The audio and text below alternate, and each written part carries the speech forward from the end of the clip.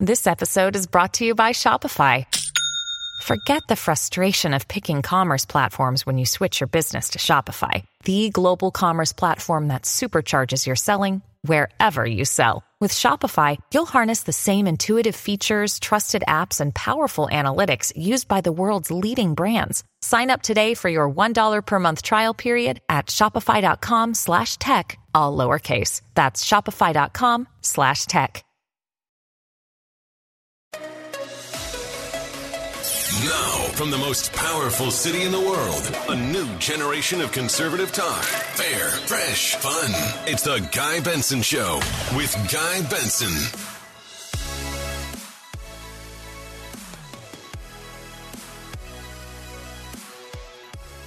It is Monday, December 19th, 2022. I'm Guy Benson. Welcome to a brand new broadcast week here on the Guy Benson Show. Very glad to have you along every weekday between 3 and 6 p.m. Eastern.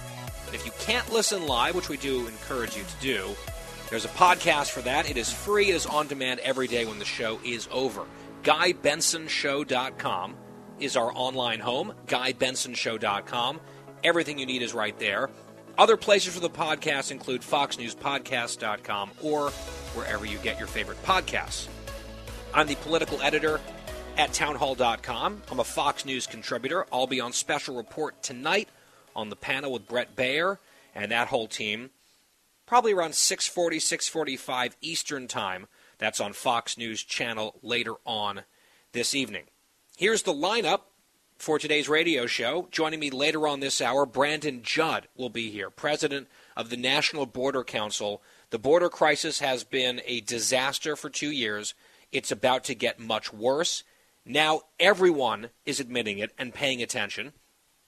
And the way that we're seeing this spun is just extraordinary. I will expound on that thought here in just a moment. But Brandon Judd will join us later in the hour with his thoughts. It's in his area of expertise, of course. Molly Hemingway will be here in the next hour. News of the day. A lot to get to with Molly. Howie Kurtz on the media. The whole Twitter controversy, I'm sure we'll delve into that with Howie coming up in our middle hour. And 2 hours from right now, at the start of our happy hour, final of 3 hours, Virginia Governor Glenn Youngkin, a Republican. He will be here. Looking forward to that conversation. One more reminder, which is you can follow us on social media here at the show, Guy Benson Show. That's the handle, at Guy Benson Show, on both Instagram and on Twitter. All right, let's talk about the border crisis, a topic that we discuss quite a lot. Unlike many other people in the media. Late last week, I was on the special report panel on FNC, as I will be, as I just mentioned again tonight, and Bret Baier, the anchor, made the point, not sarcastically, but quite accurately, that it's interesting to see some correspondents down at the border, news reporters on air from the border, doing reports on channels other than Fox News. Because for the better part of the last 2 years, this has been a see no evil type problem as far as the Democrats and the news media, often one and the same, have been concerned. You'll occasionally, when there's a big, huge flare-up for some reason, they'll send some folks down there, you'll get a couple of sound bites or segments out of it, and then they all move on. They were very interested in the border crisis story when there was that opportunity to falsely smear U.S. officials of whipping against the Haitian nationals. Remember that? A complete fabrication that was amplified, a smear, a slander, frankly, that was promulgated all the way up at the very highest levels of the administration. The president himself weighed in on that wrongly. There was never an apology. Nothing close to it, as a matter of fact. That was just sort of like a drive-by attack at U.S. border officials, Border Patrol guys. Here was a chance to try to deflect from this huge failure and score some woke, politically correct points with some activists, and they didn't want to let the facts get in the way. So there was a little flurry of media coverage at that point, and then it was dormant and silent again for a while. Then we got a bunch of additional coverage when Republican governors started sending illegal immigrants to some of these blue cities and areas around the country, jurisdictions that had declared themselves sanctuary jurisdictions. Whether that was New York City, Washington, D.C., Chicago. Of course, the big one was Martha's Vineyard and Governor DeSantis, that whole move. Press went crazy. Here's a chance to go to Martha's Vineyard, do a bunch of virtue signaling, blame Republicans, and I think at some point they realized that they had walked into a trap and were talking about an issue that wasn't playing well for them. By them, I mean the progressive tribe, which entails the Democratic Party and most of the news media. So even though they get all whipped up about it, and it was an opportunity for them to really signal very, very hard about certain things, it wasn't beneficial politically, so they dropped that. And they've largely stopped covering those bus loads that keep coming, by the way, to places like New York. I saw the mayor of New York City once again raising the alarm, talking about how this is just this horrible thing that's being visited upon his city, and they need all these resources because they can't handle it. It's like, you know, hey, buddy, what do you think's been happening in Texas and border communities now for years? It's like, oh, now New York has a problem, just a tiny fraction of a problem that New York City politics helps fuel and actually, like, proudly supports if you look at their bragging about their sanctuary status. And now they want, I think I saw like $1 billion in federal help because it's just so unfair to put these burdens on the taxpayers and the people of New York. So now we are getting another little uptick, maybe a surge, if you will, in media coverage. And it's because Title 42 is about to end. Today is Monday. On Wednesday, the 21st, Title 42 is going away. We've talked about this a lot. There was an appeal that failed in court. It looks like this is going to happen. The pro-illegal immigration activists have been agitating for this now for months. The administration wants the COVID emergency to remain in place in certain ways for some of their other social experiments and spending. But on this one, COVID's over, and so Title 42 as an emergency authorization goes away, and one of the last remaining successful tools being used by American law enforcement at the border to rapidly expel people who come here illegally, mostly single adult men, is going to expire. It's going to be gone midway through this week. And all hell is breaking loose down there. I mean, it was already record-shattering in terms of the scope of this crisis. When I was down there months ago, did shows from the border, talked to a bunch of officials in Texas, every single one of them, to a man and woman, said, if Title 42 goes away without something adequate replacing it that kind of keeps the authority going, as bad as it is right now, it is going to get much worse. And we are now on the brink of precisely that happening. The White House claims that they've been all over this issue for months, really since the beginning. And it's wrong to suggest otherwise. I mean, just the amount of BS being spewed by Karine Jean-Pierre, reading out of her binder on a daily basis, is incredible.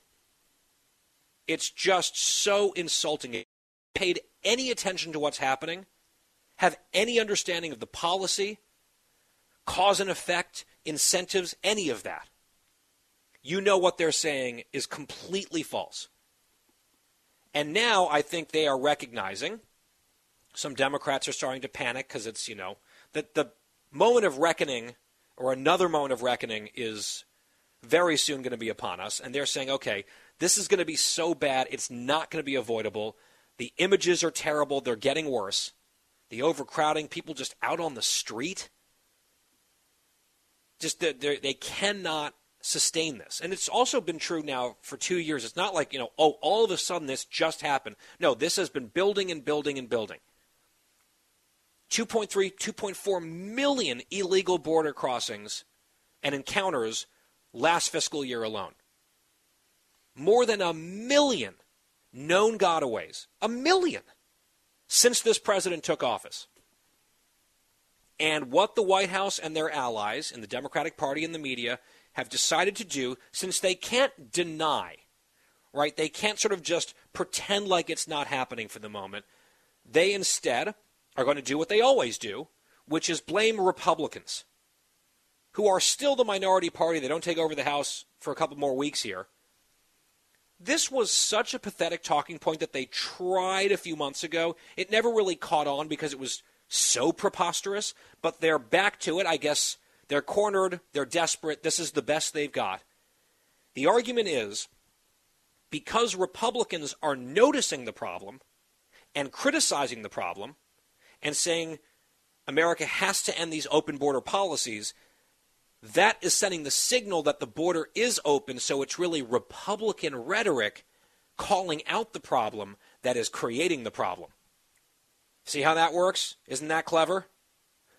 It's really not clever at all.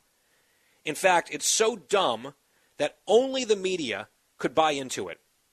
And dutifully, that's exactly what they're doing. Greg Abbott, the Republican governor of Texas, who's actually trying to manage this crisis in a way that the federal government refuses to do, he was on ABC News yesterday. Martha Raddatz, liberal journalist, she asked a question. This is a straight-up Democratic talking point. They've been peddling this talking point from the White House podium, in press releases in the last couple days. She asked it like as a totally original, not like Democrats allege Governor X, Y, or this is like challenging Governor Abbott on this point. Just listen. It's just wild to listen to this question asked supposedly by a serious journalist with a straight face, cut 4. You talk about the border wall, you talk about open borders. I don't think I've ever heard President Biden say, we have an open border, come on over. But people I have heard say it are you, are former President Trump, or Ron DeSantis. That message reverberates in Mexico and beyond. So they do get the message that it is an open border, and smugglers use all those kinds of statements. It was known from the time that Joe Biden got elected that Joe Biden supported open borders. It is known by the cartels who have sophisticated information whether or not the Biden administration is going to enforce the immigration laws or not. It's known across the world, but most importantly, known among the cartels. You can hear the winds of BS blowing hard in the background as Martha spits out that question. I've never heard Biden say the border's open. I've heard Republicans say the border's open. Come on in, which they haven't said that last part. What they have said is the border's open because of Joe Biden's policies, and they're right. I just ran through the numbers. Roughly 2.4 million encounters last fiscal year. More than 1 million known gotaways, and I would guess tens, probably hundreds of thousands of unknown gotaways on top of that. People who are now in the country, living illegally in the United States, who we know came here in violation of our laws. And we just lack the capacity, we lack the resources, we lack the manpower to go catch them. Because so many of our frontline agents are now doing processing at the border like, secretaries, doing paperwork, shuffling all these papers and sending people, many of them, millions of them, into the homeland to show up maybe one day for some distant court date. That is the disaster that's happening right now. You've had record numbers of deaths at the border among migrants, pushing 1,000 last year. Border Patrol officers and other law enforcement have been killed. One was just killed the other day. There's been a spate of suicides among these officials who aren't being able to really do their jobs. It is a catastrophe on so many different levels.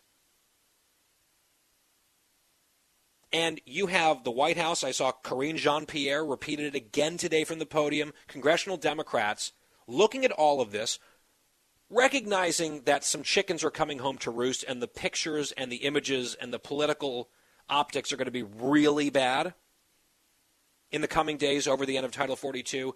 And their solution, as usual, is political and completely dishonest. Their solution, and I guess Martha Raddatz took the ball and ran with it, is to say, really, it's the Republicans who are helping the cartels by using terms like open borders. That's what the cartels are using to recruit people. People are hearing Republicans say open borders, and they're coming. What nonsense. Republicans are identifying the reality of the problem. Right? The problem is not Republicans noticing what's happening. The problem is what's happening. And what's happening is a direct result of the failed policies that have been failing for 2 years. To disastrous effect. 2.4 or so million encounters last year. So far, starting October 1st, the first 2 months of the new fiscal year, we're at almost 500,000 encounters already in October and November. We are almost certainly, at this point, past 150,000 known gotaways since October 1st. This is the new fiscal year underway. The problem worse than ever and about to get even worse because of this Title 42 expiration happening because the Biden administration wants it to later on this week. And just the pitiful, feeble spin that it's because the Republicans are talking about it and criticizing the open borders, that's what's doing it. I mean, there aren't really any words to capture how ridiculous that is. How stupid they must believe we are. And how positively allergic they are to any form of accountability and owning up to reality on this. They're expecting to get an assist from the media, and I guess they're partially getting one. But I think the actual reality is going to speak for itself. Most people are smarter than that, no matter what they might think, over at the White House press shop or at the DNC or at ABC News or anywhere else. A lot more to get to on this and other topics just getting started on this Monday. It is the Guy Benson Show. Stay with us.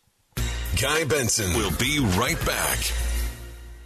Pull up a chair and join me, Rachel Campos Duffy. And me, former U.S. Congressman Sean Duffy, as we share our perspective on the discussions happening at kitchen tables across America. Download From the Kitchen Table, The Duffys, at foxnewspodcasts.com or wherever you download podcasts.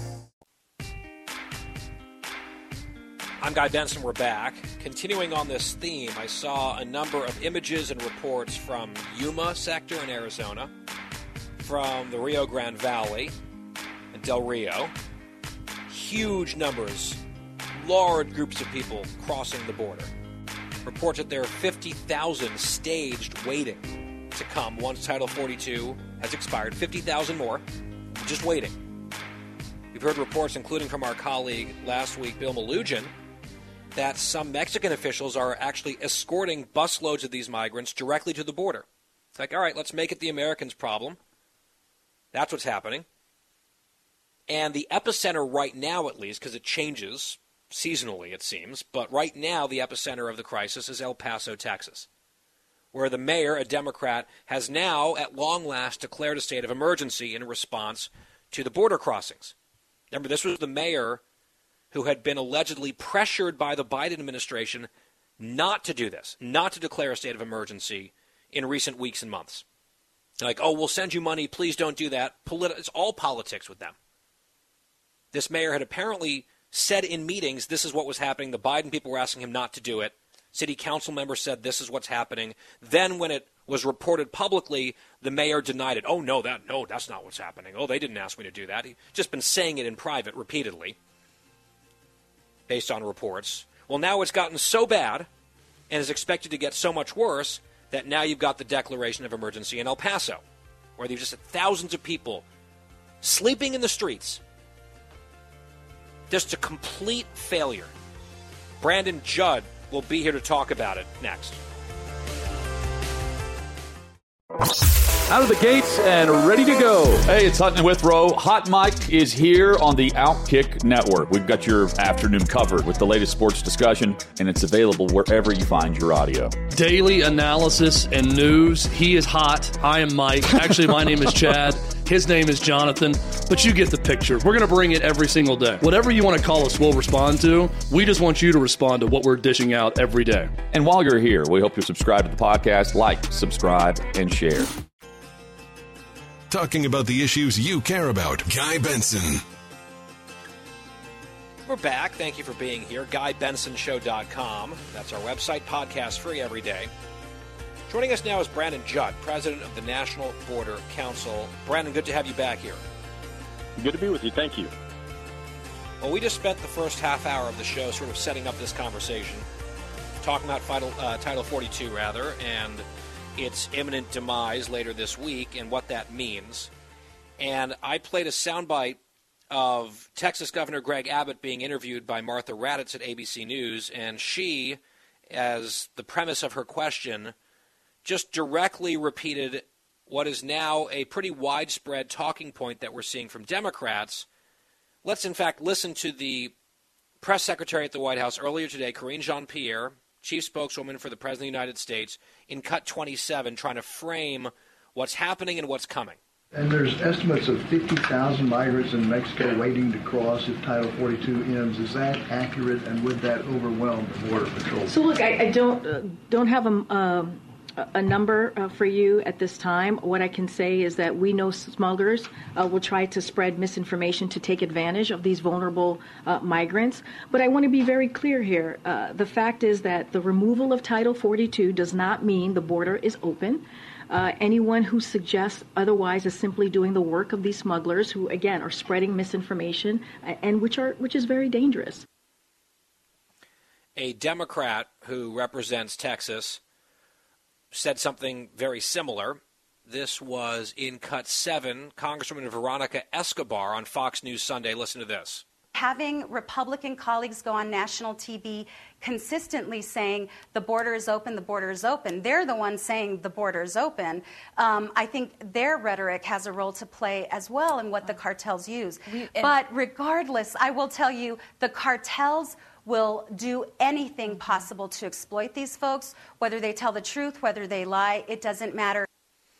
And then, as I mentioned, you had the question for Governor Abbott from Martha Raddatz saying the only people I hear talking about open borders are Republican governors and Donald Trump. Biden never says that. Brandon, you've been down there on the front lines. You know this issue inside and out. As we are approaching yet another big day of reckoning in this border crisis, the congealed talking point is it's Republicans discussing the problem of open borders that is actually causing the problem of open borders. I wonder how that strikes you. Oh, I'm sick to my stomach to hear anything that's so idiotic like that. The only help that the smugglers need is President Biden's policy. That's all they need. It doesn't matter whether we get out there and we tell the truth of what's going on. Why shouldn't the American public understand what's going on? The smugglers are using President Biden's policies. And with his policies and his policies alone, they are enriching themselves. They are putting these migrants in danger. They are abusing these migrants, and President Biden is doing nothing to stop it. And then on top of it, he just deflects.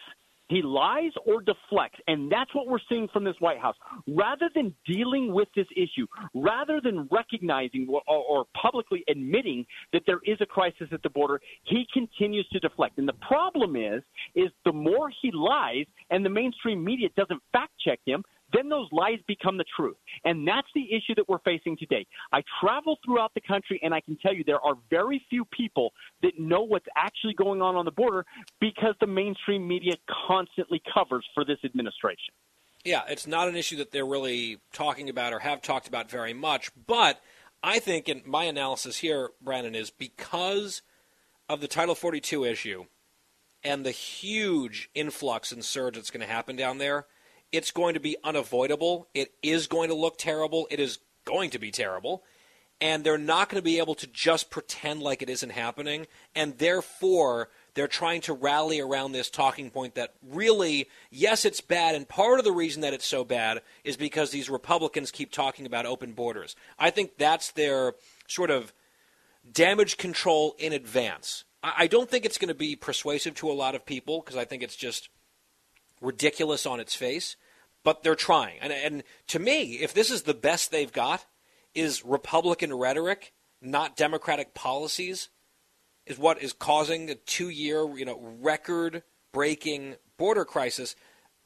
That, to me, is really almost like a sign of desperation, if that's the best they can do. So, Guy, I can't tell you how much I hope that you're absolutely correct. I can't tell you how much I hope that the media is actually going to cover this issue. The only reason that I'm skeptical of that is because what we're dealing with right now is already a broken border. What we're seeing on Fox News on a daily basis is something that we've never seen in this country before. We had the largest single immigration event in our history, the Haitian migrant crisis in Del Rio. The mainstream media, they didn't cover it properly. Now we're about to see Title 42 go away, and we're about to see it in a bigger explosion than what we're already dealing with, and I just don't know that the mainstream media is going to cover it. And if they continue to cover for this president, again, when I talk to people from around this country, the only ones that know what's going on are the ones that either watch or listen to Fox News. That's it. The rest of them that get their news from the mainstream media, they have no clue what's going on. And if they don't know what's going on, then this administration is going to be able to continue to lie to the American people because they're not being fact-checked. And that's something that we should all be upset about, is that that the watchdogs, the political watchdogs, are refusing to do their job because it aligns with their personal ideology. And that is very scary that we've gotten to that situation in this country. No, they're lapdogs is what they are. If you're right about that, and if even with the Title 42 stuff happening, they still won't really cover it, I mean, I wonder, is the solution to really aggressively ramp up the busing to jurisdictions like, the sanctuary cities?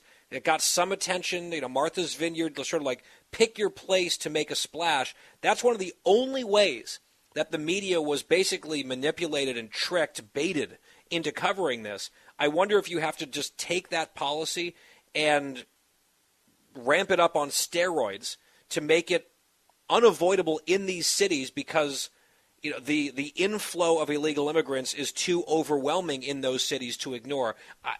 I'm just casting about for something here because it can't just be these border communities and states taking the brunt of this, as they have been for 2 years, as it's about to get worse, with a bunch of people out there lying and gaslighting about it. I guess you've got to bring it to their doorstep. We do. And when we do that, we actually get the word out. I've gone on Fox News on many occasions, and I've said that Eric Adams unwittingly became the voice of border security. Every single time that he would talk about it, every single time that he would say that what Governor Abbott was doing was wrong, then the mainstream media had to cover it. When they covered what he said, then the public's like, "What? There's a problem going on," and they would then have to look into it. So Eric Adams actually stopped talking. I'm sorry, he didn't start. He stopped talking about this issue, and now he's talking about it again because he wants money out of this crisis. Yep. And so when they do that, when people like Eric Adams, when the mayor of Washington, D.C., when Lori Lightfoot, if they talk about the issue, then the media is forced to cover it. And I hope that we continue. I hope that Governor Abbott continues to do what he's doing. And I believe that I have every confidence that he will.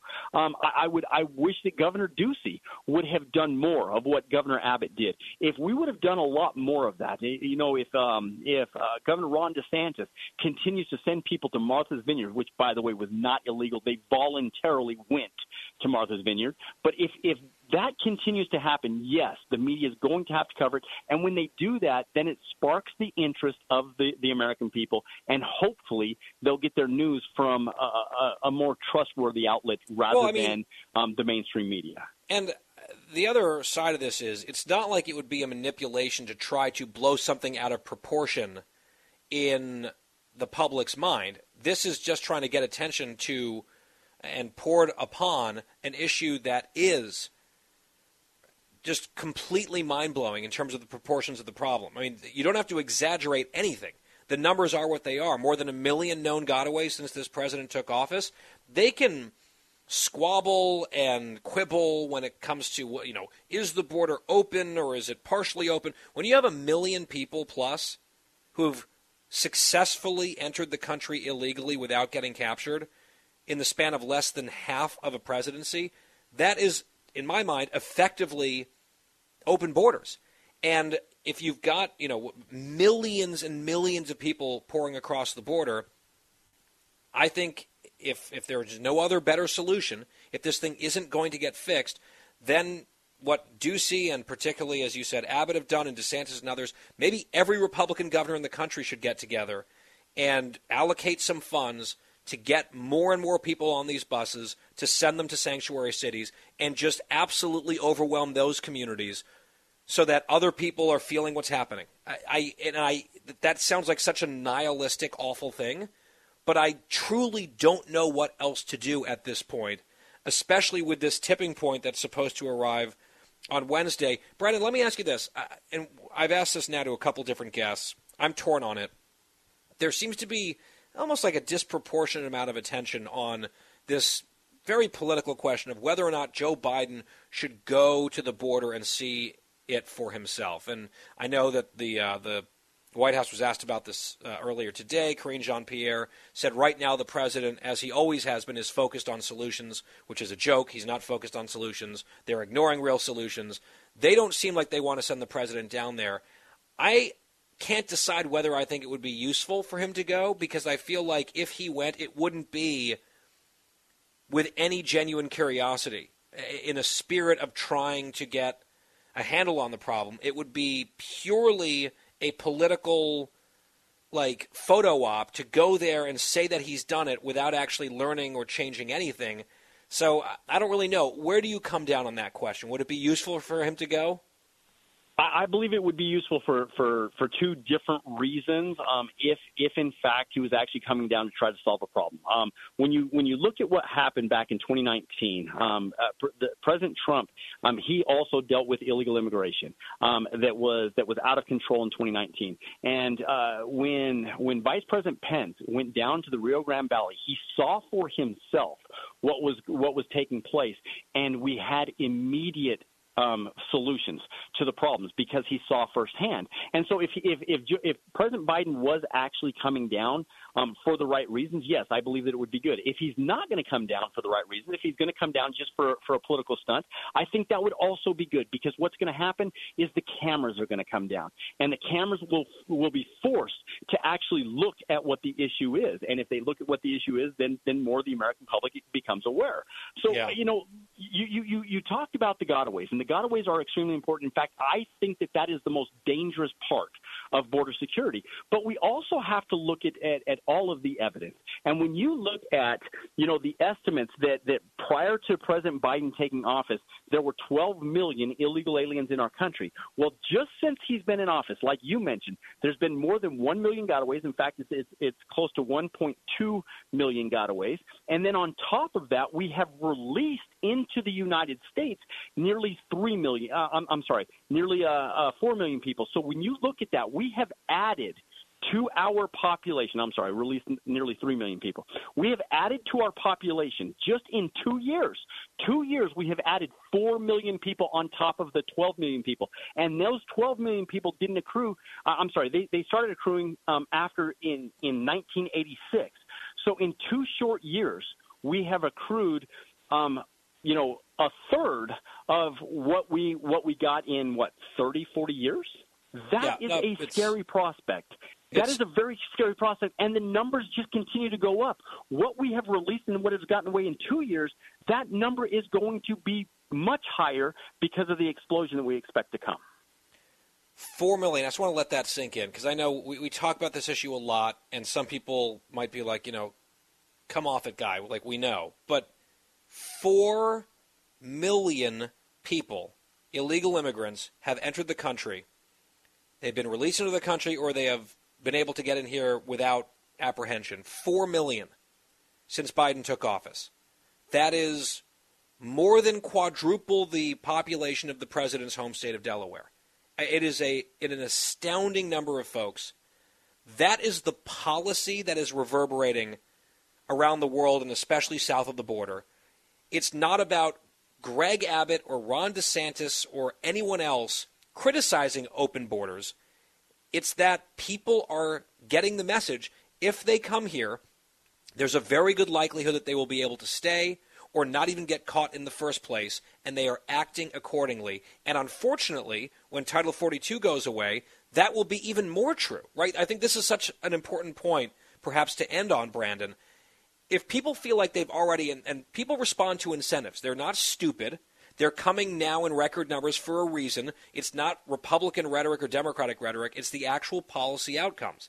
And if they already felt like, accurately, they had a pretty good shot to be able to stay if they crossed the border illegally, once Title 42 and those rapid expulsions are no longer on the table, their likelihood of getting in, getting processed and released goes up even more. The incentive is even stronger. 95% of the people that cross our borders illegally, once Title 42 goes away, whether they evade apprehension or whether they get caught, 95% will make it into the United States. We will release 95% of the people that we take into custody. That means, Guy, we've added 4 million people to our population since he's been in office. We expect those numbers to more than double. So you can expect another 8 million people in the next 2 years. That's going to be 12 million people that crossed our borders illegally and were released or got away into the United States just since he's been in the 4 years that he's the president. Those are crazy numbers. Yeah, no, it's crazy. I don't know what else to say. It's insane. It's crazy. It's damaging. It's harmful. It's unsustainable. It's a total mockery of the rule of law. And at least for now, there's no end in sight, and the president won't even go down and look at it. We've got to leave it there. Brandon Judd, this issue is not over. Obviously, Wednesday is a tough day ahead and beyond. It's like, one day the rules change, and then, boy, the floodgates are even more open. Brandon Judd, president of the National Border Council. We're following this closely. Brandon, thanks for your time. Good to be with you. Thank you. We'll take a break. We'll be right back. Fresh conservative talk. Guy Benson Show.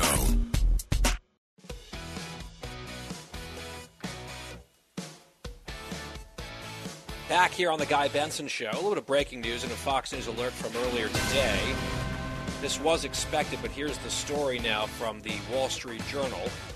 The House committee investigating the January 6, 2021 attack on the Capitol voted to make a raft of criminal referrals to the Justice Department for former President Donald Trump related to his attempt to overturn the presidential election.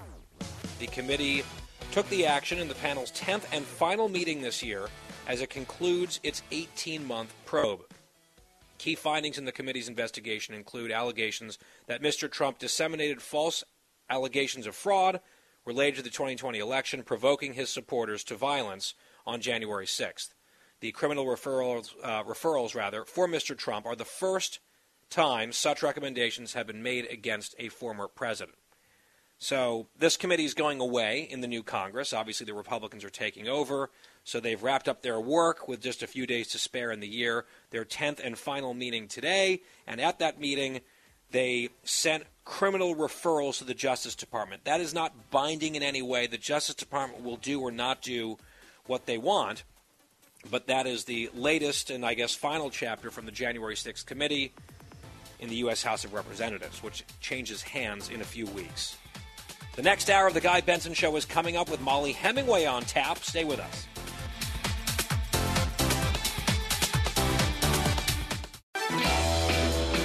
Live from the most powerful city in the world, unconventional talk from a fresh, unconventional conservative. Guy Benson Show.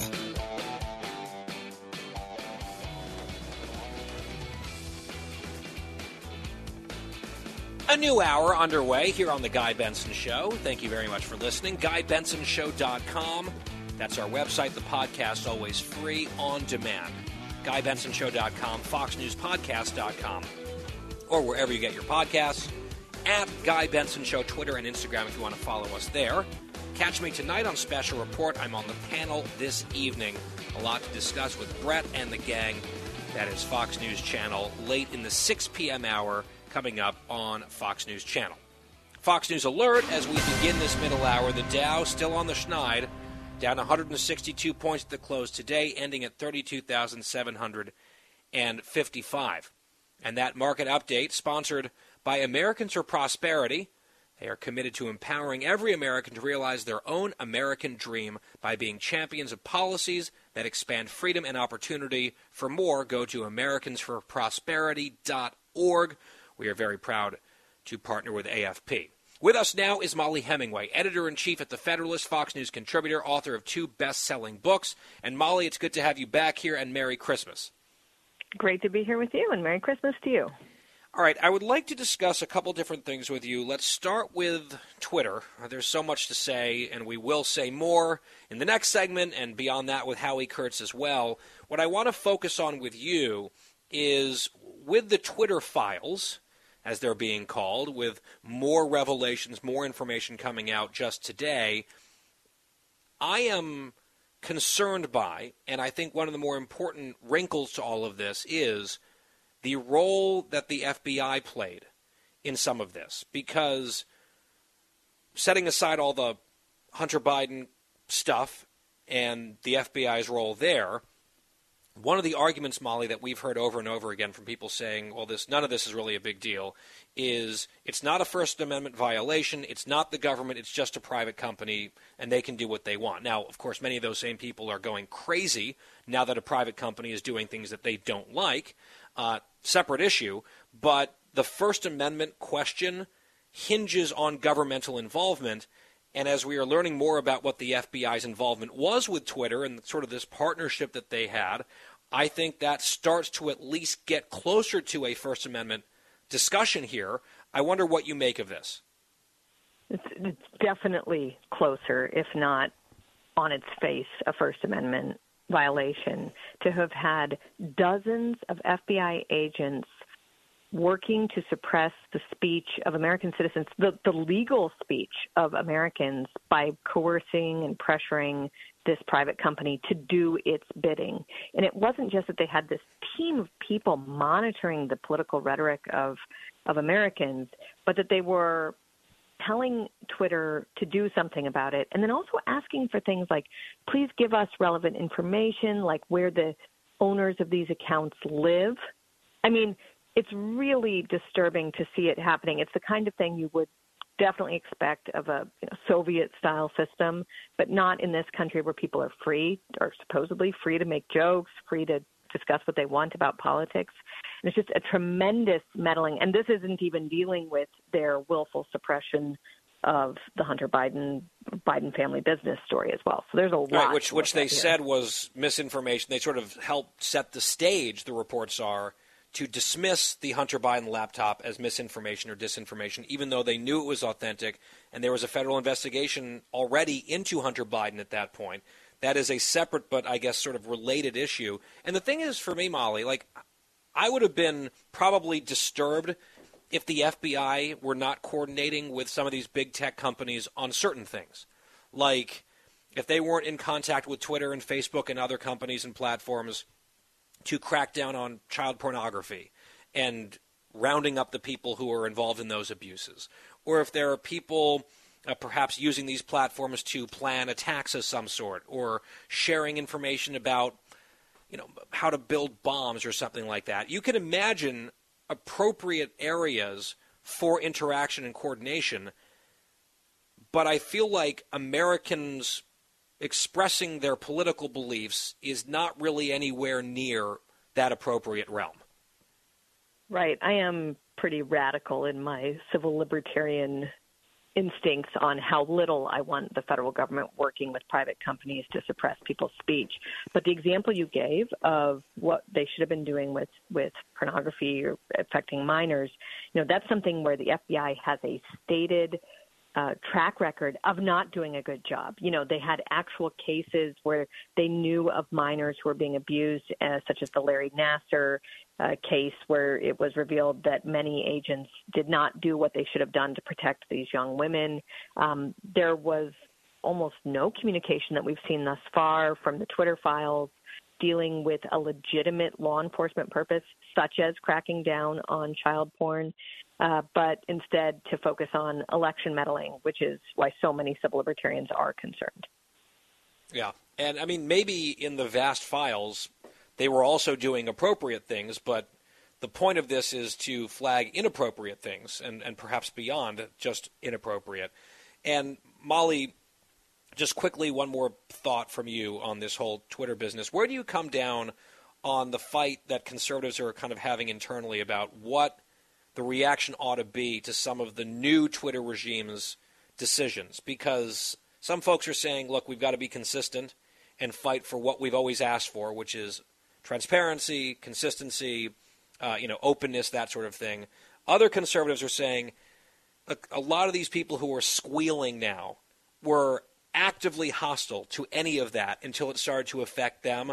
Let's just sort of sit back and watch them squirm. What's your thought there? The only decision that the new leadership made that I didn't like was the one that was most recent, which was banning links to outside platforms. To me, it makes sense if you view Twitter as a free speech platform, that would also include links outside of the platform to other sources of information, even if it is sort of a direct advertising thing. As for the rest, I think people really should have thought, like the banning of the 6 journalists or the suspending of the 6 journalists, they did link to information that is reasonably thought of as doxing. And so I can understand a suspension on those counts or other suspensions that related to a past history of doxing.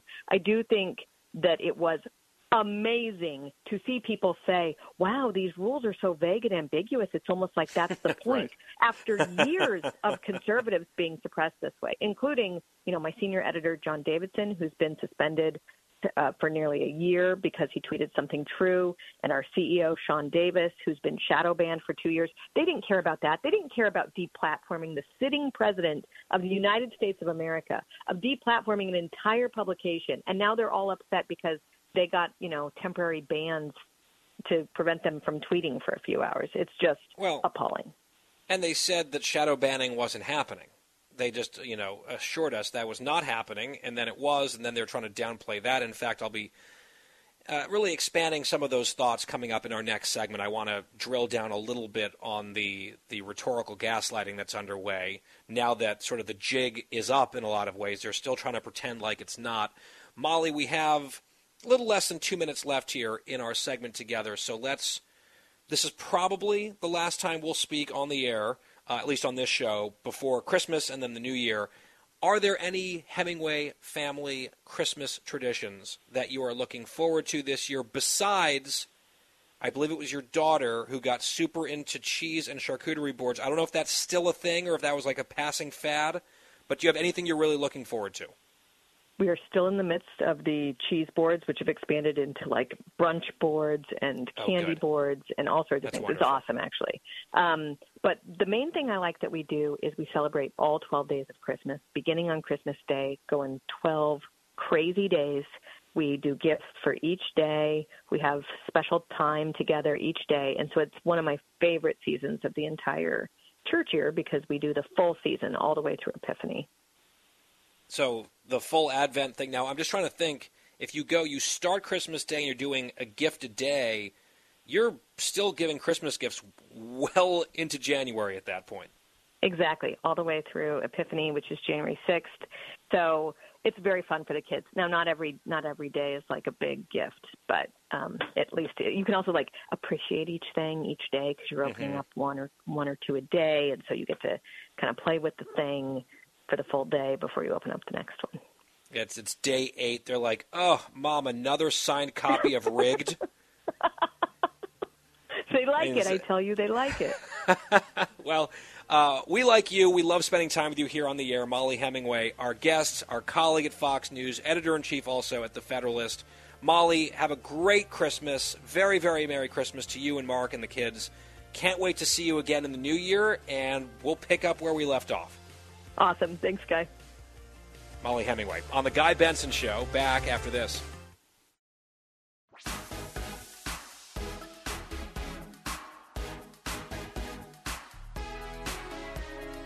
I'm Guy Benson. Wanted to follow up and discuss the Twitter stuff just a little bit more. If you're on Twitter, just speaking for myself, I have found the endless discourse about Twitter, on Twitter, to be a little bit exhausting. Although we will talk about it even more coming up with Howie Kurtz. But I have a slightly different angle on this. Because one of the tentacles of this overall story is the Twitter files.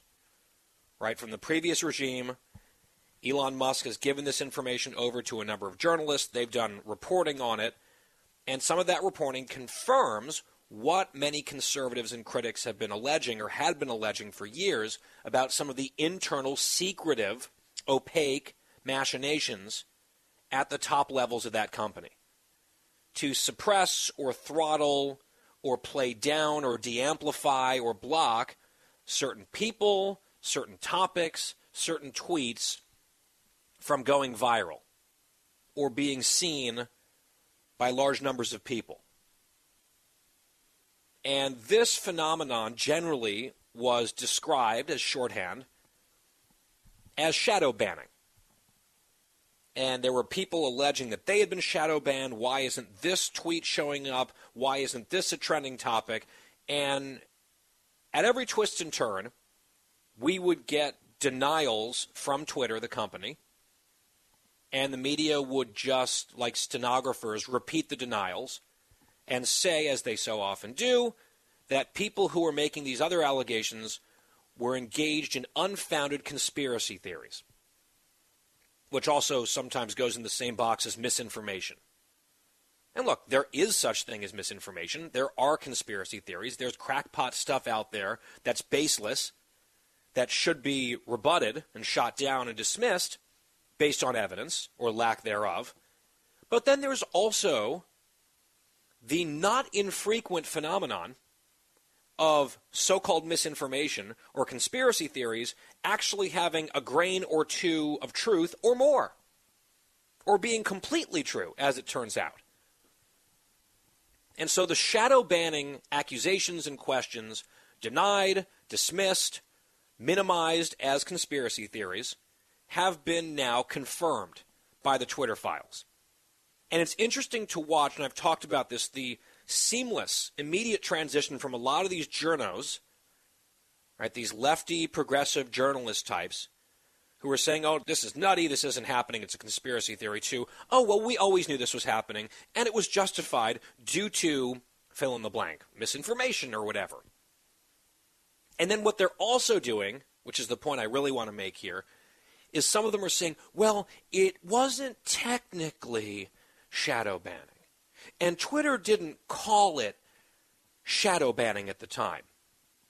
It was targeted de-amplification or whatever the other terms that they're using. It's like getting hyper-specific and parsing specific words. Well, was it technically shadow banning? Is that what they were calling it? Or was it something else? So when these conservatives are saying, oh, look, there was shadow banning, well, maybe it wasn't really actually shadow banning specifically if you think about it this way. And to me, this is obfuscation that misses the point by design. The point is to miss the point. The point is to zoom in super close on a particular term and then pick it apart and try to make it seem like it doesn't really mean everything that critics on the right are saying it means, and therefore it doesn't apply, and therefore they're still exaggerating or lying. So we got this whole series, like a little flurry of fact checks and actually explaining about whether it was shadow banning, quote unquote, all of it. Did it fall into that category? And it reminded me of something that lefties and journalists, who are basically all on the same side for the most part, most of the time, that they've done in other realms as well recently. For example, many of us on the right have decried and bemoaned, rightfully, lockdowns, COVID lockdowns, which we mean as an umbrella term to describe heavy-handed, abusive, ill-advised government restrictions and mandates related to the pandemic. Sort of like the short, quick term is lockdowns. And then we get stories. There's like one in the Washington Post. Well, what a lockdown actually means is this. And the lockdowns didn't really last that long. So it's really not true to say, it's like, again, missing the point is the point.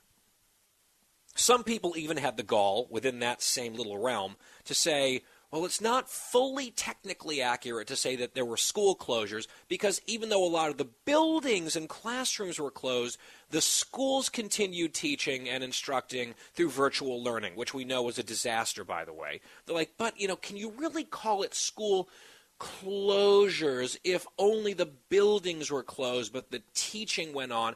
It's like, guys, you're missing the point on purpose.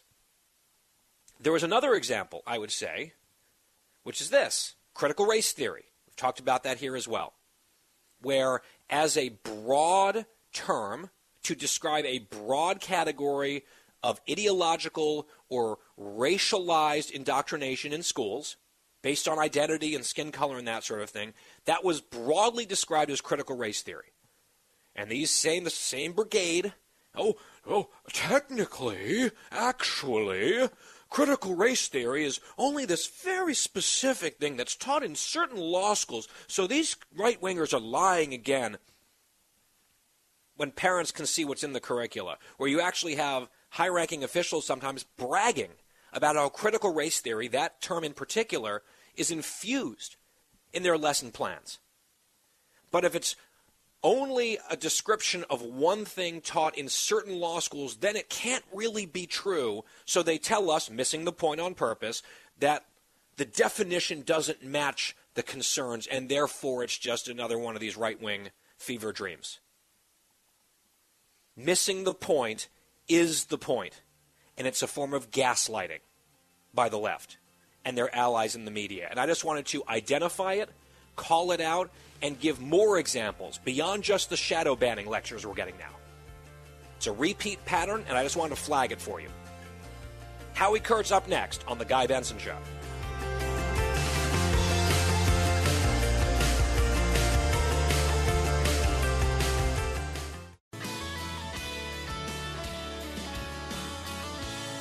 You're listening to a new generation of talk, Guy Benson. We continue here on this Monday edition of The Guy Benson Show. Glad to have you listening. GuyBensonShow.com is our website, podcast, always free. And we welcome back now Howard Kurtz, host of Media Buzz on Fox News Channel every Sunday morning at 11 a.m. Eastern Time. He's got his podcast, Media Buzz Meter, at FoxNewsPodcast.com. You can follow him on Twitter, a subject that we'll be talking about quite a bit here, at Howard Kurtz. And Howie, happy holidays, happy Hanukkah to you. Thank you, Guy. All right, Howie, so let's jump into this whole Twitter hullabaloo. I just talked about it in the last segment. We were discussing it earlier as well with Molly. I am a little bit exhausted of all the yelling and screaming. It feels like so much of Twitter has just been complaining and arguing about Twitter now for weeks. Elon Musk at the center of it. A lot of journalists spending a lot of time focused on this one social media platform that most Americans don't actually post on, and yet it has been this all-consuming conflagration within journalist circles now for quite a period of time at this point. What are some of your big takeaways about what's happening on Substance and then the media's reaction to all of it? Well, first of all, I woke up this morning thinking, I've spent a lot of time talking, podcasting, and doing the show on Twitter, and maybe I'll give it a break today. And then I discover, Elon Musk has put up a poll saying, should I step down as CEO? And he loses, which, by the way, he'd already decided he wasn't going to, run it day-to-day forever. And, of course, he'll still be in charge. But leaving that aside, the whining and the sudden discovery of the importance of freedom of speech from all of these mainstream media types who, when it was conservatives being shadow banned and blacklisted and you couldn't search for their names and so forth, did not care. When the Twitter files came out, they would either ignore it or nothing to see here or just not a story. And then when they and their friends get suspended for a day, for a single day, it's like, oh, this is such a grievous blow to freedom of speech. The democracy itself is being undermined. Just the hypocrisy is so thick you could cut it with a knife. Yeah, I mean, it's like they're treating this like some giant threat to the republic, and they're basically doing the work of the civil rights sit-ins or whatever, just on a virtual platform, just the self-importance, self-aggrandizement, the victimization, the grievance, it's just too much. And here's the thing about it, Howie, I actually agree on substance with some of the complaints and criticisms of Elon Musk and the new regime at Twitter, where it looks like at least some of the things that many conservatives complained about for years did happen back then, even though we were gaslit about that. We've seen that through the Twitter files. And now it looks like, at least in some circumstances, maybe it's more of the same, just in the opposite direction, where you still have capricious decision-making, rules seemingly being created or changed or altered on the fly, decisions on suspensions or bans happening, and then sort of quick reversals. Elon's been out there tweeting through all of it, putting up polls and this sort of stuff. I know you mentioned he was like, should I step down? He had already announced that he was going to have a full-time CEO in place at some point. So I think this was sort of just a publicity stunt on his part that worked relatively well. I think he would be wise to hand this thing over to someone who can think about it full-time and make, reasoned long-term decisions rather than sort of this manic thing that we've seen a little bit from Elon. I think it's fair to say, okay, how about we have transparency and consistency with a bias toward openness to the greatest extent possible.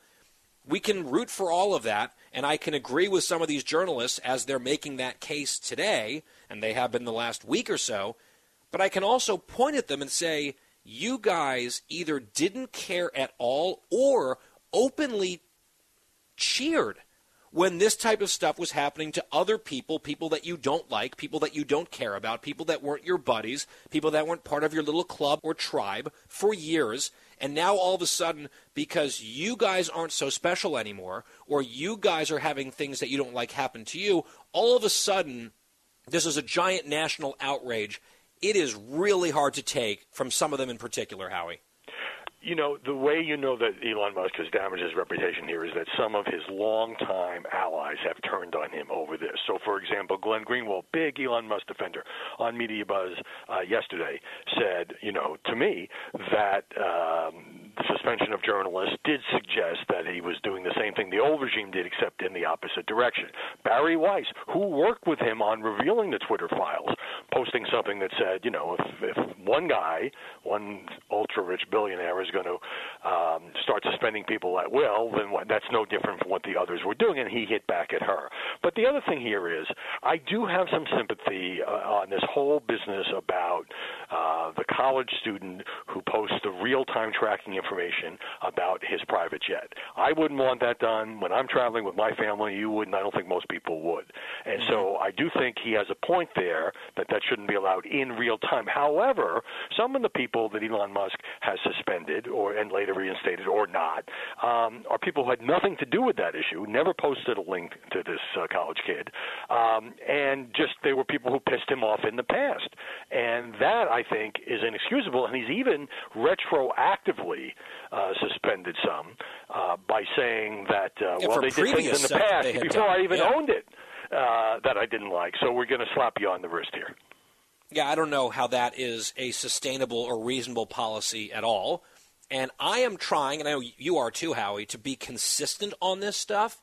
It's just really frustrating to see these born-again free speech defenders and people who are making all of these points about Twitter and how unfair this is, and it's Calvin Ball, and we need transparency, we need rules to be evenly applied and that sort of thing.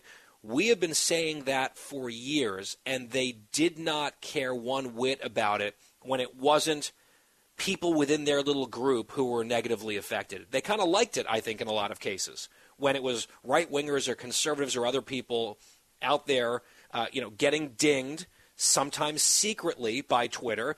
Twitter was lying about it, and you had a lot of people in the media saying, oh, shadow banning, that's not real. It's a conspiracy theory. And if conservatives get banned, well, then that's probably a good thing because they've broken the terms of service. Or they would just completely ignore the story altogether. And then all of a sudden it's like, here's a couple names in national media who have been targeted for one reason or another. And all of a sudden, they're rushing to the ramparts on this. It's just, I think, fairly revealing about what principles they actually have versus just immediate personal or in-tribe interests that they're defending.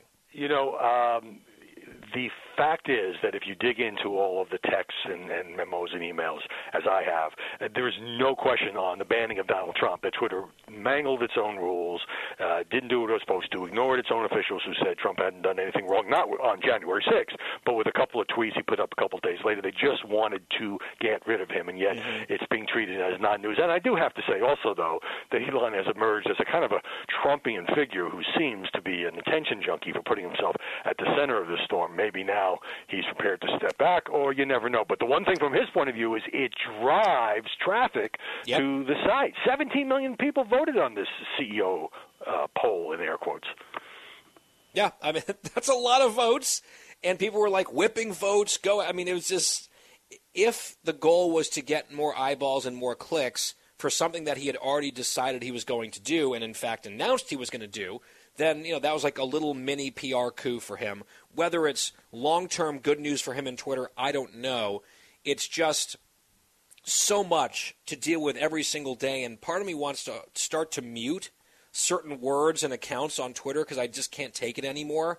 I've made my position pretty clear, and I find, to some extent, a lot of this back and forth to be a bit boring and just hypocrisy all over the place. I'm hoping that it will finally just kind of settle and we can get back to the usual awfulness on Twitter.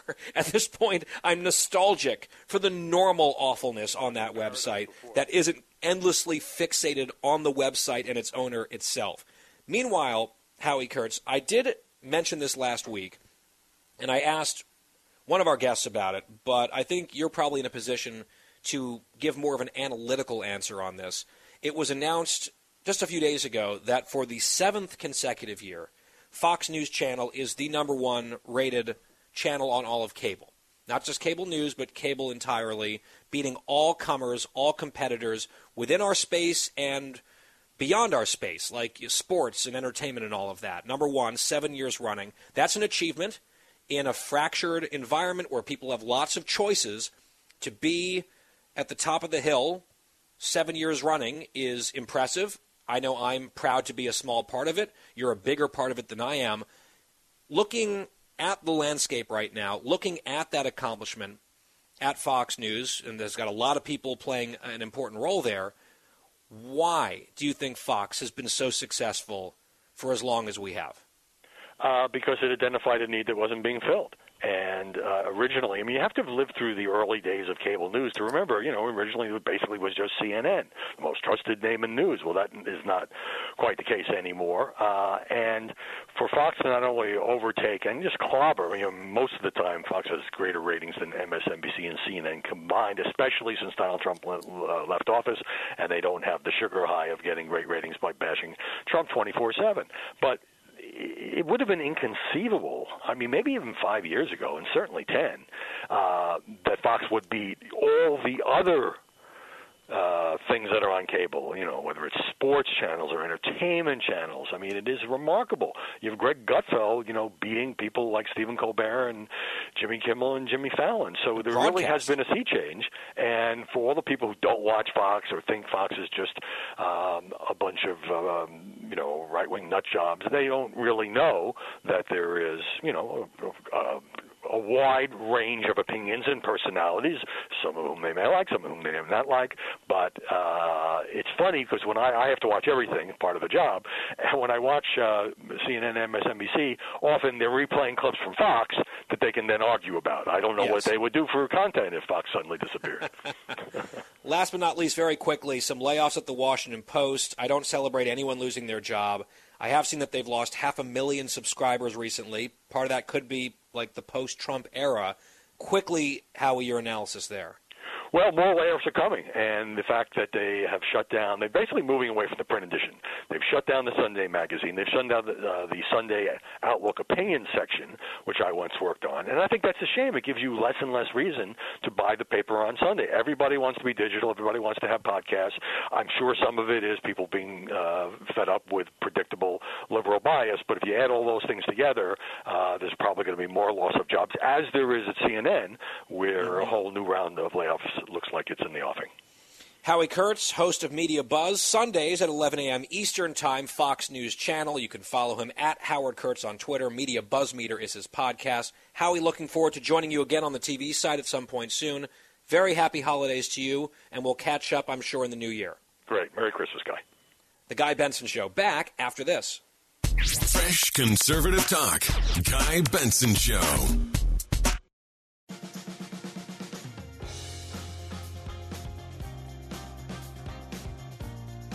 It's the Guy Benson Show. Thank you very much for tuning in. Coming up in our next hour, Virginia Governor Glenn Youngkin will be here. Looking forward to that conversation. That's next. But first, an update, and it's Woke Tales. Woke Tales. Woo! This is the final conclusion of a story that we have been following now for years here on the show from Ohio. The Associated Press reporting this earlier. Oberlin College has now completed paying out a $25 million judgment to an Ohio bakery that won a libel lawsuit against the school after a shoplifting incident involving 3 black students. The store's owners sued Oberlin College in 2017, claiming they had been libeled by the school and their business had been harmed following protests over the shoplifting. And by the way, that was the claim in the lawsuit. It was also true, and the claim was vindicated in court by a jury. It wasn't just a claim, a he said, she said situation. They told the truth. The school was in the wrong. The school took the side of a bunch of woke agitators, and it cost them tens of millions of dollars. Because not only did they sort of weakly take the side of students in a craven way, they actively joined the protest and the accusations and the retribution type actions against this bakery. And they were in the wrong. So it's not just about claims anymore. It's been proven. The story goes on. The years-long legal fight involved a school and town known for its liberal leanings and erupted into a debate over racism, free speech, and political correctness.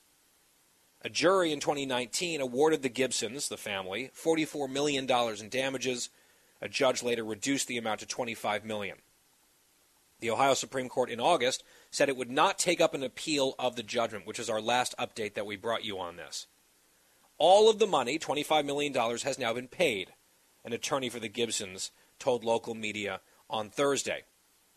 In addition to the $25 million judgment, the school paid more than $11 million in attorney fees and interest. So in all, well over $30 million, closer to $35, $36 million. And what I find interesting about this is the university, while they paid the money out, they never apologized. They never apologized to this family, to this small business in their community, that they helped slander and libel, that they lied about, based on an incident that was turned into a racial incident by some of these activists, some of the woke crowd on campus. And rather than staying neutral or seeking the facts or trying to be even-handed and fair, the school threw its weight behind the agitators, behind the woke crowd, behind the identity obsessives who were wrong. In fact, as the story says, this lawsuit was filed after David Gibson's son chased and tackled a black male student he suspected of having stolen a bottle of wine in 2016. 2 black female students who were with the male student tried to intervene. All 3 were arrested and later pleaded guilty to misdemeanor charges. So, because that happened, some people on campus decided, well, this is white supremacy or this is racism, and there were protests and boycotts and all sorts of things, and the school got involved and joined in on the smear. All this business did was protect itself in a very modest way against a shoplifting incident. The shoplifting happened. It wasn't a false accusation. It wasn't racist. The students eventually pled guilty to doing what they did, but this was turned into a vilification campaign against the bakery that Oberlin participated in. And now they've paid tens of millions of dollars for their woke sins. Hopefully that gets the attention of the administration and donors and alumni, for example. But I wonder what type of model they're setting for these students, what example they're setting for the young people on campus by never actually apologizing for what they did. Just an awful look from start to finish for Oberlin College, who finally, collectively, face some accountability. That's the good news. Congratulations to the bakery. They've got their money. Their reputation is restored. The schools, however, in my book, is not. Final hour of the Guy Benson Show coming up next. Glenn Youngkin, governor of Virginia. Straight ahead.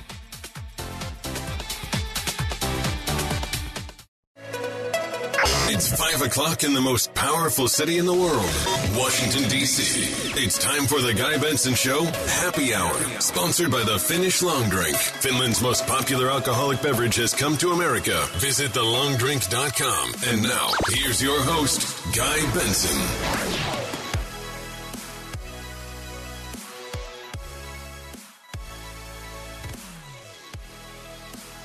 It's the happy hour, headed toward Christmas here on the Guy Benson Show. I'm Guy Benson. Thank you so much for tuning in. This hour is sponsored by the Finnish Long Drink, which is terrific. Always drink responsibly, 21 plus only. TheLongDrink.com. You can find out where they have expanded and where they sell their delicious product near you. TheLongDrink.com. Our website is GuyBensonShow.com. Free for all ages. We recommend it. In case you miss any of the show, we have a free podcast every day. It's on demand, no charge. GuyBensonShow.com, FoxNewsPodcast.com, or wherever you get your podcasts. Also, follow us, please, on social media, Twitter and Instagram, at Guy Benson Show.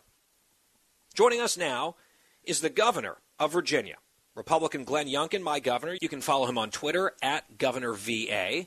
And, Governor, great to have you back here. Merry Christmas to you. Guys, thanks so much for having me. Merry Christmas to you as well. And I got some shopping still to do before we get there, so I'm a little behind. Yeah, I have a lot to do, actually. I probably shouldn't really admit that because sometimes my family and friends listen to the show, but maybe I'll just pretend that I'm on top of it, and maybe after today's show, after Special Report, I'll go rushing out because it's kind of getting down to crunch time here.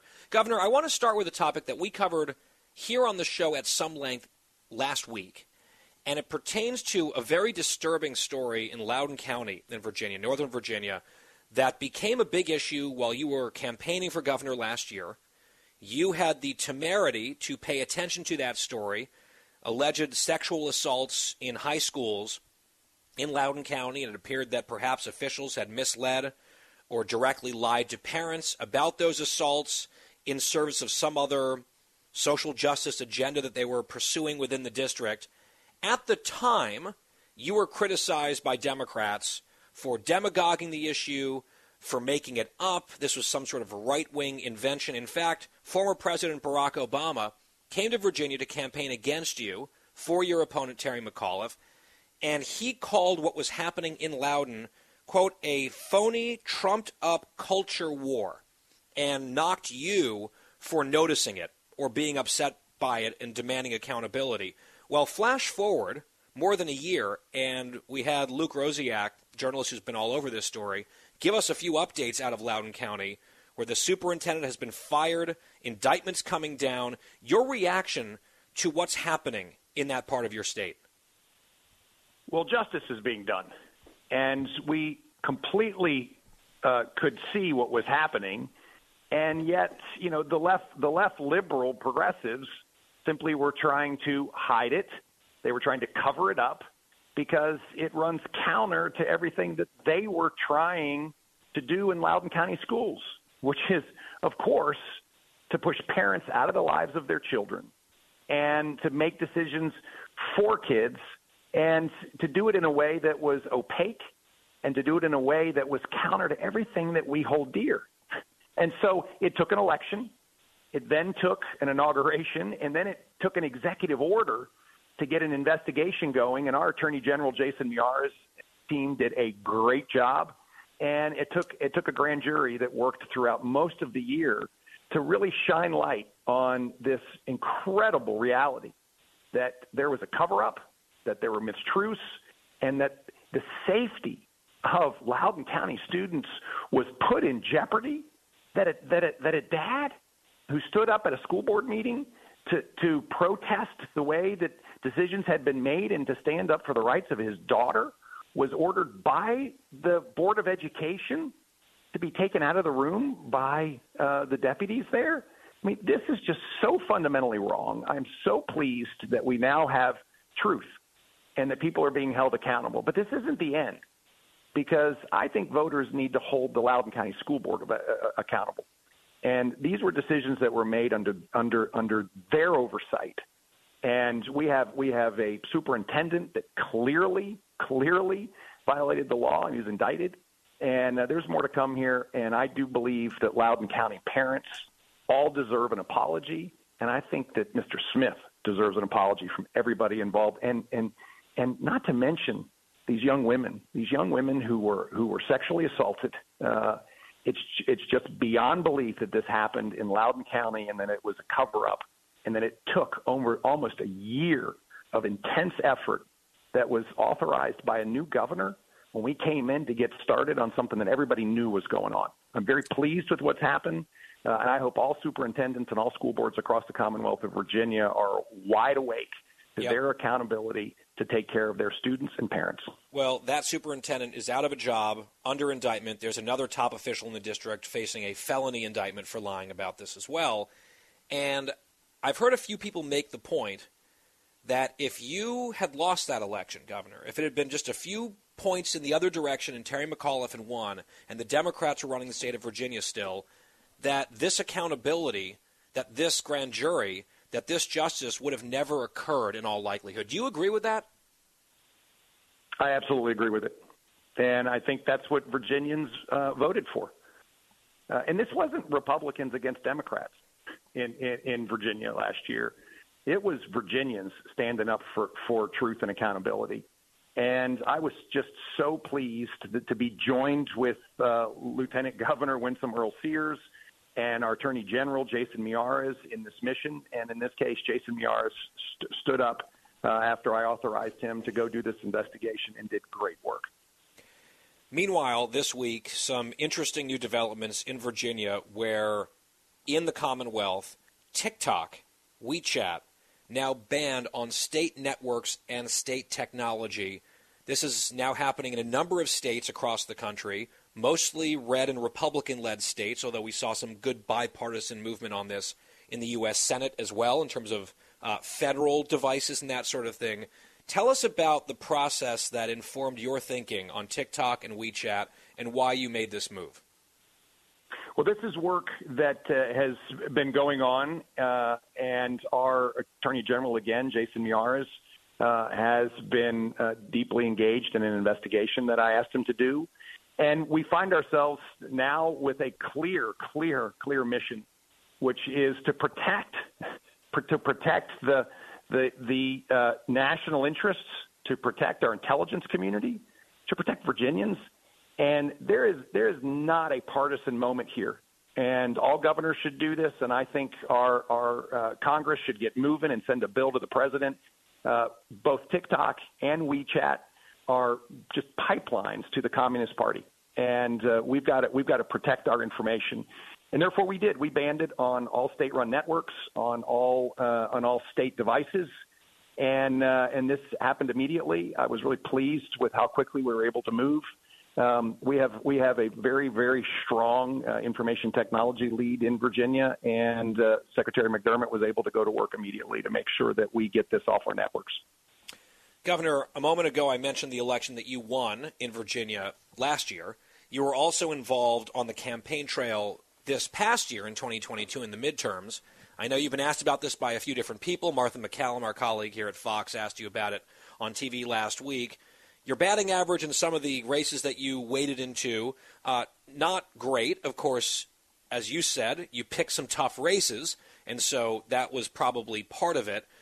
I'm just wondering, as you reflect back, what do you think Republicans might have missed or done wrong to not really win the type of victories that should have been possible under the current political circumstances, history, fundamentals, all of that stuff? And then I do have a follow-up, but just broadly speaking, what's your counsel to the party roughly a month after a disappointing midterm cycle? Well, Guy, let me begin. Of course, we're all disappointed.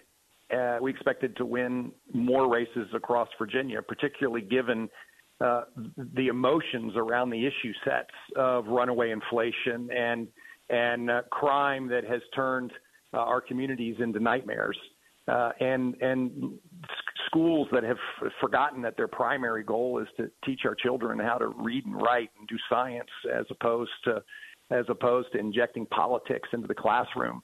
And so we're disappointed that we didn't win more. I engaged in races that were a lot like Virginia, governor's races where Joe Biden had won by 5, 10, 15 points, hard races. And I think what we learned in Virginia in 2021 is that we can flip those seats, but it is not easy, and it is an all-out affair. I had great support from Republican governors in 2021, and I felt like it was a great opportunity to pick tough races and go to work. I was really pleased that we were able to elect Joe Lombardo. I think he is going to do a great job in Nevada, and they deserve Joe Lombardo. And he was an outside winner. I mean, he was very much like me, where he decided that he was going to run and try to bring common sense back into Nevada. I think this is the lesson, which is we have to have a plan that we can execute against and communicate it. Voters are looking forward. They want to know what their elected leaders are going to do in order to help them in their aspirations and their dreams. And that's exactly what we did in Virginia. I think that's what was done in Nevada. I don't think we did as good a job in other places. And what we also saw is that Republicans voted for Republicans, Democrats voted for Democrats, and those swing voters went with folks who had delivered for them. And that's why we saw so many Republican governors that are incumbents win by such large margins, is we've been delivering. Those are the big lessons. We've got to deliver. We've got to communicate a forward-looking vision. And then we got to go do the work. And I think we can and should win lots of elections based on the common sense approach that we have in delivering outcomes around these most important issues. We're doing it in Virginia. We're getting taxes down. I'm going back for a second tax cut after $4 billion last year. And I wanted to talk about the Virginia agenda in 2023 here in just a moment. Just one quick follow-up on 22, though, and the election cycle. You had endorsed Kari Lake out in Arizona, running for governor. She had won the nomination, heavily leaning into the whole stolen election 2020 stop the steal stuff. She lost a nail-biter, a tough one out there. It's over. It's been certified. And she just gave a speech this weekend where she said she's a proud, deplorable election denier. Her pronouns are I won. I just wonder, is that an endorsement that you stand by? Do you have any thoughts about her posture after losing that race? Well, let me begin with the fact that I deeply believe that Nevada is going to be better off with Joe Lombardo, and I think Arizona will be better off with a Republican governor. And I think that there's been huge strides made by Doug Ducey in Arizona, school choice, low taxes, pro-business, investing in law enforcement. And I worry about the long-term impact on those great policies with a liberal governor that they elected. And so I was very engaged with tough races. That's what I went to do, not to go for the easy ones, but to go for the tough ones. And I think that's what we have to do as Republicans is go to work on these tough races, because those are the ones that make the biggest difference. And, again, that's what happened in Virginia. And do you believe that Kari Lake did lose that election? It's been certified. I know that there's still some court proceedings going on, and I think those are running their course, and I think it's time to move on. What we find is that we tend to take away from our ability to move forward because we spend so much time in the rearview mirror. We will move on and talk about Virginia 2023. You are my governor. I've lived now in Virginia for more than a decade. I'm excited to see what's coming down the pike. What do you have in store legislatively in this Commonwealth? What are you hoping to achieve in the coming year? Guy, we accomplished a ton in our first year on a bipartisan basis in a state that people said we couldn't get it all done, and we did. And therefore, we have very, very high ambitions for year two. We're going back for another tax cut and rates to reduce the burden on Virginians and to let Virginians keep more of their hard-earned money in their pocket. We're doubling down again on law enforcement. Our Operation Bold Blue Line is going to drive to recruit 2,000 more badges into the Commonwealth of Virginia and get them on the street in order to make our communities safe and to fund prosecutors through our Attorney General's office that will prosecute violent crimes and not let these criminals escape from the fact that they've committed a crime and they're going to be prosecuted, and if they're found guilty, they're going to do the time. That's what we have to do on crime. We're going to go to work again on education and fund into our lab school initiative that has gone better than we would have possibly thought. And so we're going to fund more into driving choice into our public school system. And finally, our behavioral health initiative, I think, will lead the nation. And we have a behavioral health crisis in Virginia and across the country. We have a massive transformation underway in capacity, in workforce, in process and information to deliver help when Virginians need it most. We have a very aggressive agenda for this next year. We're going to work like crazy to deliver all of it. Virginians deserve it.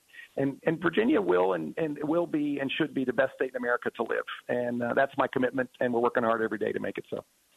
Well, we'll be watching it closely with great personal interest, at least on my end, and I'm sure we will have you back when the calendar flips to 2023 and track that progress and see how things are going. In the meantime, though, it's almost Christmas time. I know that you and your family have a lot going on. We do appreciate your time with us here today, Governor. Have a very, very Merry Christmas with your family and with your staff, and we look forward to catching up in 2023.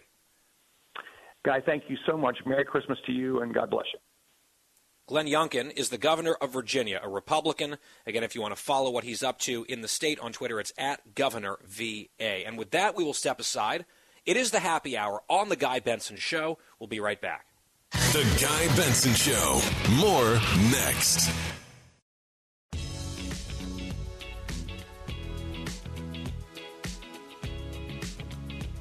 We are back. It is the Happy Hour here on The Guy Benson Show. I saw this item from WTOP, which is a local outlet in the D.C. area. Really nice story, an annual tradition. I'll just read.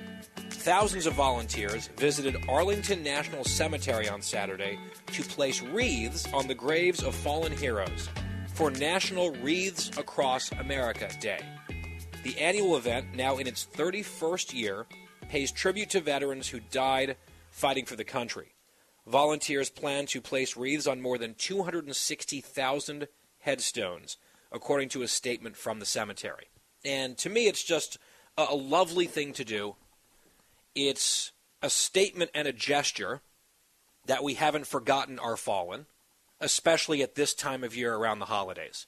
And some people that I know quite well volunteer frequently for Wreaths Across America. Katie Pavlich, for example, who is a very dear friend and someone who's well known to the Fox audience. She was just on the show last week. She and her husband often go and participate in this, regardless of the weather. Sometimes it's nasty out there, but they show up along with many others to perform this act of service. And I think it's just a lovely thing. So hats off to them. And, of course, the ultimate gratitude is owed to the people who died, defending this country, serving this country, making the ultimate sacrifice. And I think it's good for Americans across all walks of life to bear that community and the fallen in mind, really throughout the year, but especially at certain periods of time. I saw Supreme Court Justice Clarence Thomas was one of the volunteers doing this out in the cold on Saturday, so good for him as well. Just a wonderful tradition, now more than 3 decades in the making. The Guy Benson Show, coming right back after this.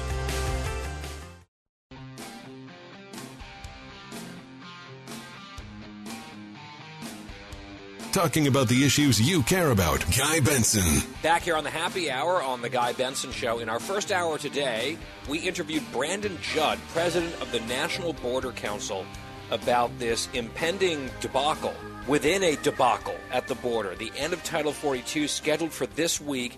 Here's part of what Brandon Judd said will happen when that occurs. They don't seem like they want to send the president down there. I can't decide whether I think it would be useful for him to go, because I feel like if he went, it wouldn't be with any genuine curiosity, in a spirit of trying to get a handle on the problem. It would be purely a political, photo op to go there and say that he's done it without actually learning or changing anything. So I don't really know. Where do you come down on that question? Would it be useful for him to go? I believe it would be useful for two different reasons. If in fact he was actually coming down to try to solve a problem. When you look at what happened back in 2019, President Trump, he also dealt with illegal immigration that was out of control in 2019. And when Vice President Pence went down to the Rio Grande Valley, he saw for himself what was taking place, and we had immediate solutions to the problems because he saw firsthand. And so if President Biden was actually coming down for the right reasons, yes, I believe that it would be good. If he's not going to come down for the right reason, if he's going to come down just for a political stunt, I think that would also be good, because what's going to happen is the cameras are going to come down, and the cameras will be forced to actually look at what the issue is. And if they look at what the issue is, then more of the American public becomes aware. So, Yeah. You talked about the gotaways, and the gotaways are extremely important. In fact, I think that is the most dangerous part of border security. But we also have to look at all of the evidence. And when you look at, the estimates that prior to President Biden taking office, there were 12 million illegal aliens in our country. Well, just since he's been in office, like you mentioned, there's been more than 1 million gotaways. In fact, it's close to 1.2 million gotaways. And then on top of that, we have released into the United States nearly 3 million. Nearly 4 million people. So when you look at that, we have added to our population. Released nearly 3 million people. We have added to our population just in 2 years. 2 years, we have added 4 million people on top of the 12 million people. And those 12 million people didn't accrue. They started accruing after in 1986. So in 2 short years, we have accrued a third of what we got in 30, 40 years. That is a scary prospect. That is a very scary prospect, and the numbers just continue to go up. What we have released and what has gotten away in 2 years, that number is going to be much higher because of the explosion that we expect to come. 4 million. I just want to let that sink in, because I know we talk about this issue a lot, and some people might be like, come off it, guy. Like, we know. But 4 million people, illegal immigrants, have entered the country. They've been released into the country, or they have been able to get in here without apprehension. 4 million since Biden took office. That is more than quadruple the population of the president's home state of Delaware. It is an astounding number of folks. That is the policy that is reverberating around the world, and especially south of the border. It's not about Greg Abbott or Ron DeSantis or anyone else criticizing open borders. It's that people are getting the message. If they come here, there's a very good likelihood that they will be able to stay or not even get caught in the first place, and they are acting accordingly. And unfortunately, when Title 42 goes away, that will be even more true, right? I think this is such an important point, perhaps to end on, Brandon. If people feel like they've already, and people respond to incentives, they're not stupid. They're coming now in record numbers for a reason. It's not Republican rhetoric or Democratic rhetoric. It's the actual policy outcomes. And if they already felt like, accurately, they had a pretty good shot to be able to stay if they crossed the border illegally, once Title 42 and those rapid expulsions are no longer on the table, their likelihood of getting in, getting processed and released goes up even more. The incentive is even stronger. 95% of the people that cross our borders illegally, once Title 42 goes away, whether they evade apprehension or whether they get caught, 95% will make it into the United States. We will release 95% of the people that we take into custody. My full interview with Brandon Judd of the National Border Council, available online, GuyBensonShow.com. Also on our free podcast, the entire show, start to finish, no charge, totally free, on demand. GuyBensonShow.com, FoxNewsPodcast.com, or wherever you get your podcasts. When we come back, the home stretch, well, I'll admit it, finally there was a soccer game that wasn't awful. And it happened to be the World Cup final. I watched most of it, believe it or not. We'll talk about that, plus a few other related updates when we return. For the full interview and more, go to GuyBensonShow.com.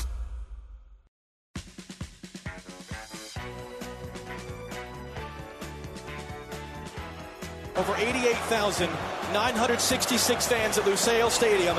Gonzalo Montiel can win the World Cup for Argentina with this kick. Yes! Home stretch on the Guy Benson Show. Thank you for listening. GuyBensonShow.com. Podcast free every day. I'll be on the panel with Brett Baer tonight, coming up in the next hour. That's on Special Report, Fox News Channel, around 6:40 p.m. Eastern Time. Hope to see you there. That was the call on Fox Broadcast Network yesterday of the World Cup final. Argentina defeating France in penalty kicks, which I do think is a strange way to decide an event of this magnitude. Like having a shootout for the Stanley Cup, for example, would just feel wrong, which is why they have the sudden death overtime rule in the NHL, which I think is very dramatic and very stressful if you have a rooting interest in the Stanley Cup playoffs in hockey. I have made my position pretty clear on soccer. I watched a little bit of the Team USA games, rooting for them. Once they were out, I kind of lost interest. I did see that Argentina was up 2-0 at the break yesterday, and so I was doing some work. I decided to flip it on in the background, and shortly after I turned it on, France got a penalty kick goal, if I'm using that term correctly, to make it 2-1, and then seemingly in the blink of an eye, they tied it up with another goal. It's like the most things happening I've ever seen in soccer in such a short period of time. My biggest complaint about soccer, it's not that I have a short attention span or I'm just not sophisticated enough to understand how wonderful soccer is. I just think it is way too uneventful. And also so much drama from these guys and the flopping and all of it.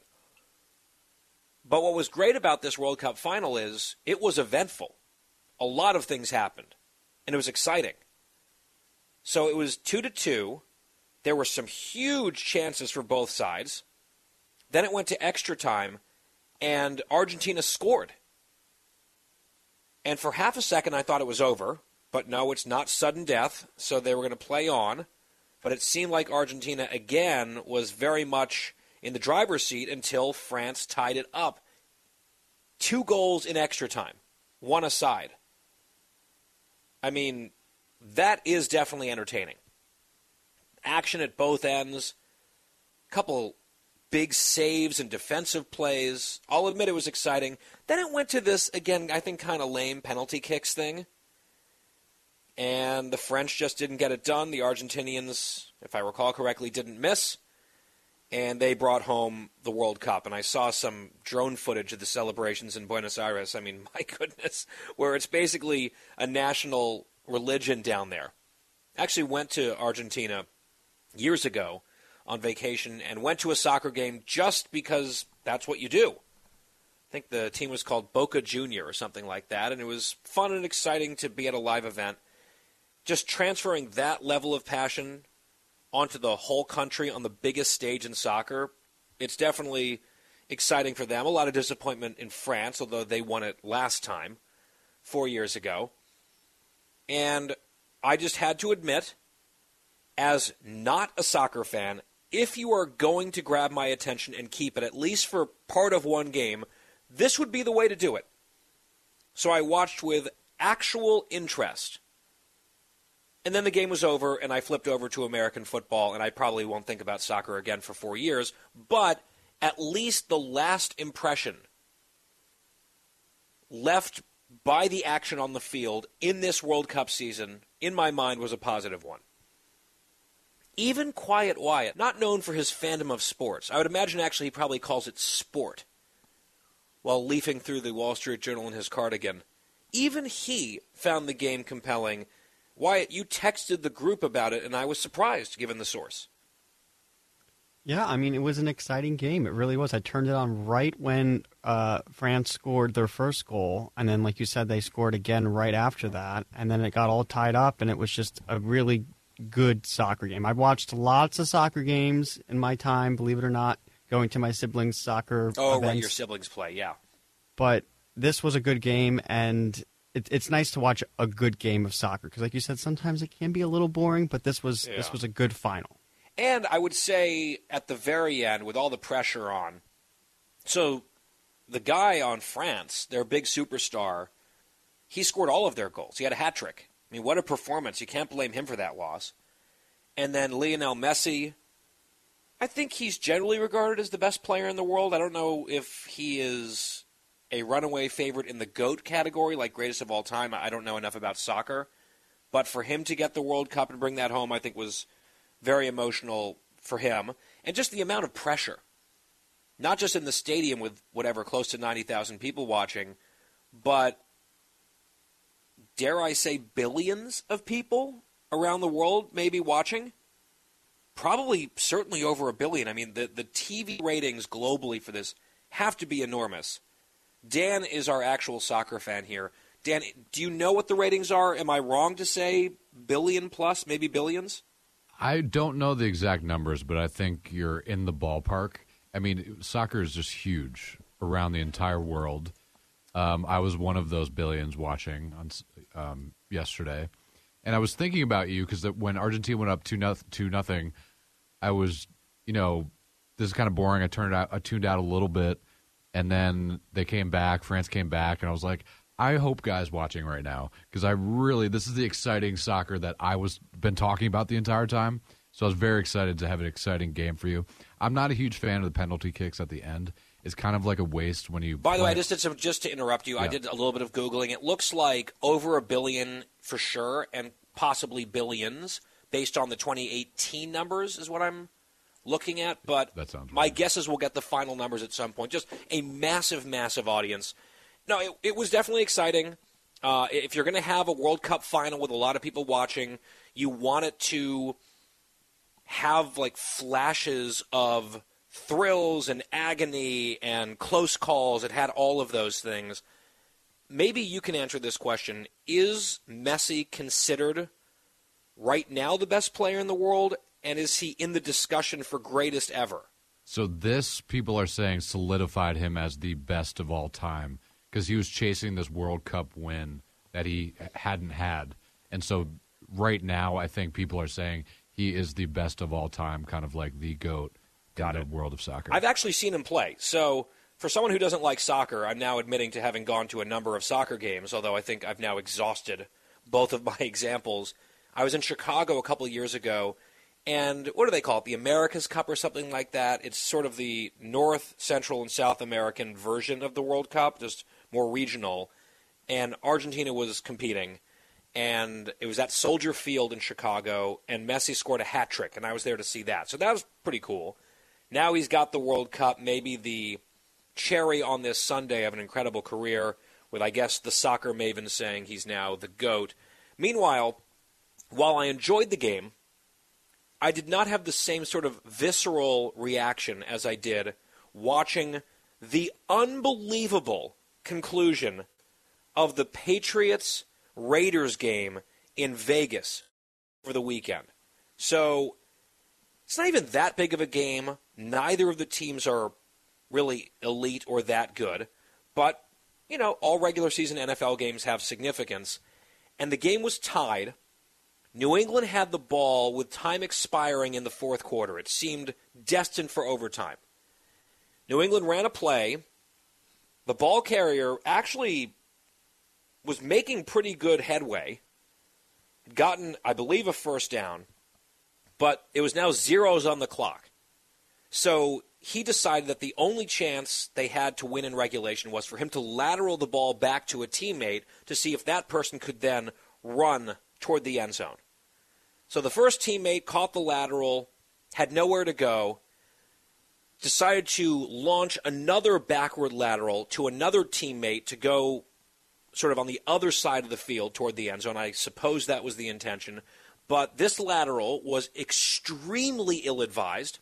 It was intercepted by the Raiders, and the Raider defender sprinted the opposite direction into the end zone for a game-ending, effectively sudden death touchdown with zeros on the clock. Their team didn't even have the ball, and there were zeros on the clock.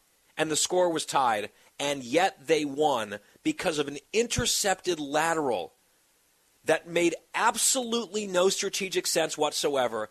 And you could just hear it. This was a call on Fox. So the soccer call was also from Fox. This was a Fox broadcast in the NFL. I think it was Kenny Albert on the call. And you could hear the absolute shock in the voices of the announcing crew and just the bedlam among the fans out in Vegas. I'm not sure I or anyone else has seen an ending to a football game quite like this. Cut 23. Stevenson is inside the 30, flips it back. Stanford band nowhere in sight. Uh-oh. It's picked off. Uh-oh. Oh, no. Unbelievable. Oh, wow. Incredible. Chandler Jones takes it in and wins the game for the Raiders. Have you ever seen an ending like that? I've never seen anything like that. I have no idea why he was doing that. Oh, my goodness. Surreal. It's just crazy. So I went nuts, and I didn't really have a strong rooting interest. It's like, see, this is the football that I'm actually a fan of. And then my Giants went on to beat Washington here in the DMV area last night. A little questionable call at the end, or lack of a call. People wanted pass interference. I say it's a good non-call as a Giants fan. Objectively, I don't know. Not so sure, but hey, it's a W. And thus concluded another thrilling Sunday of NFL football. And I'm sure Christine was riveted as a hardcore NFL fan.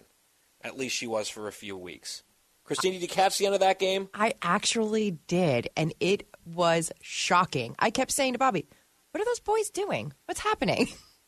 And he's a Pats fan. Oh, did he melt down? Yes, he definitely melted down. It wasn't great for him. It seemed like how could that have just happened? But it did. That's why we love sports here. We don't do a ton of sports on the show, but from time to time we bring it up. Had to revisit the soccer question and then finish with a better sport, American football. Out of time for now. Back here tomorrow, same time and same place on the radio. TV Tonight special report. See you there. It's The Guy Benson Show.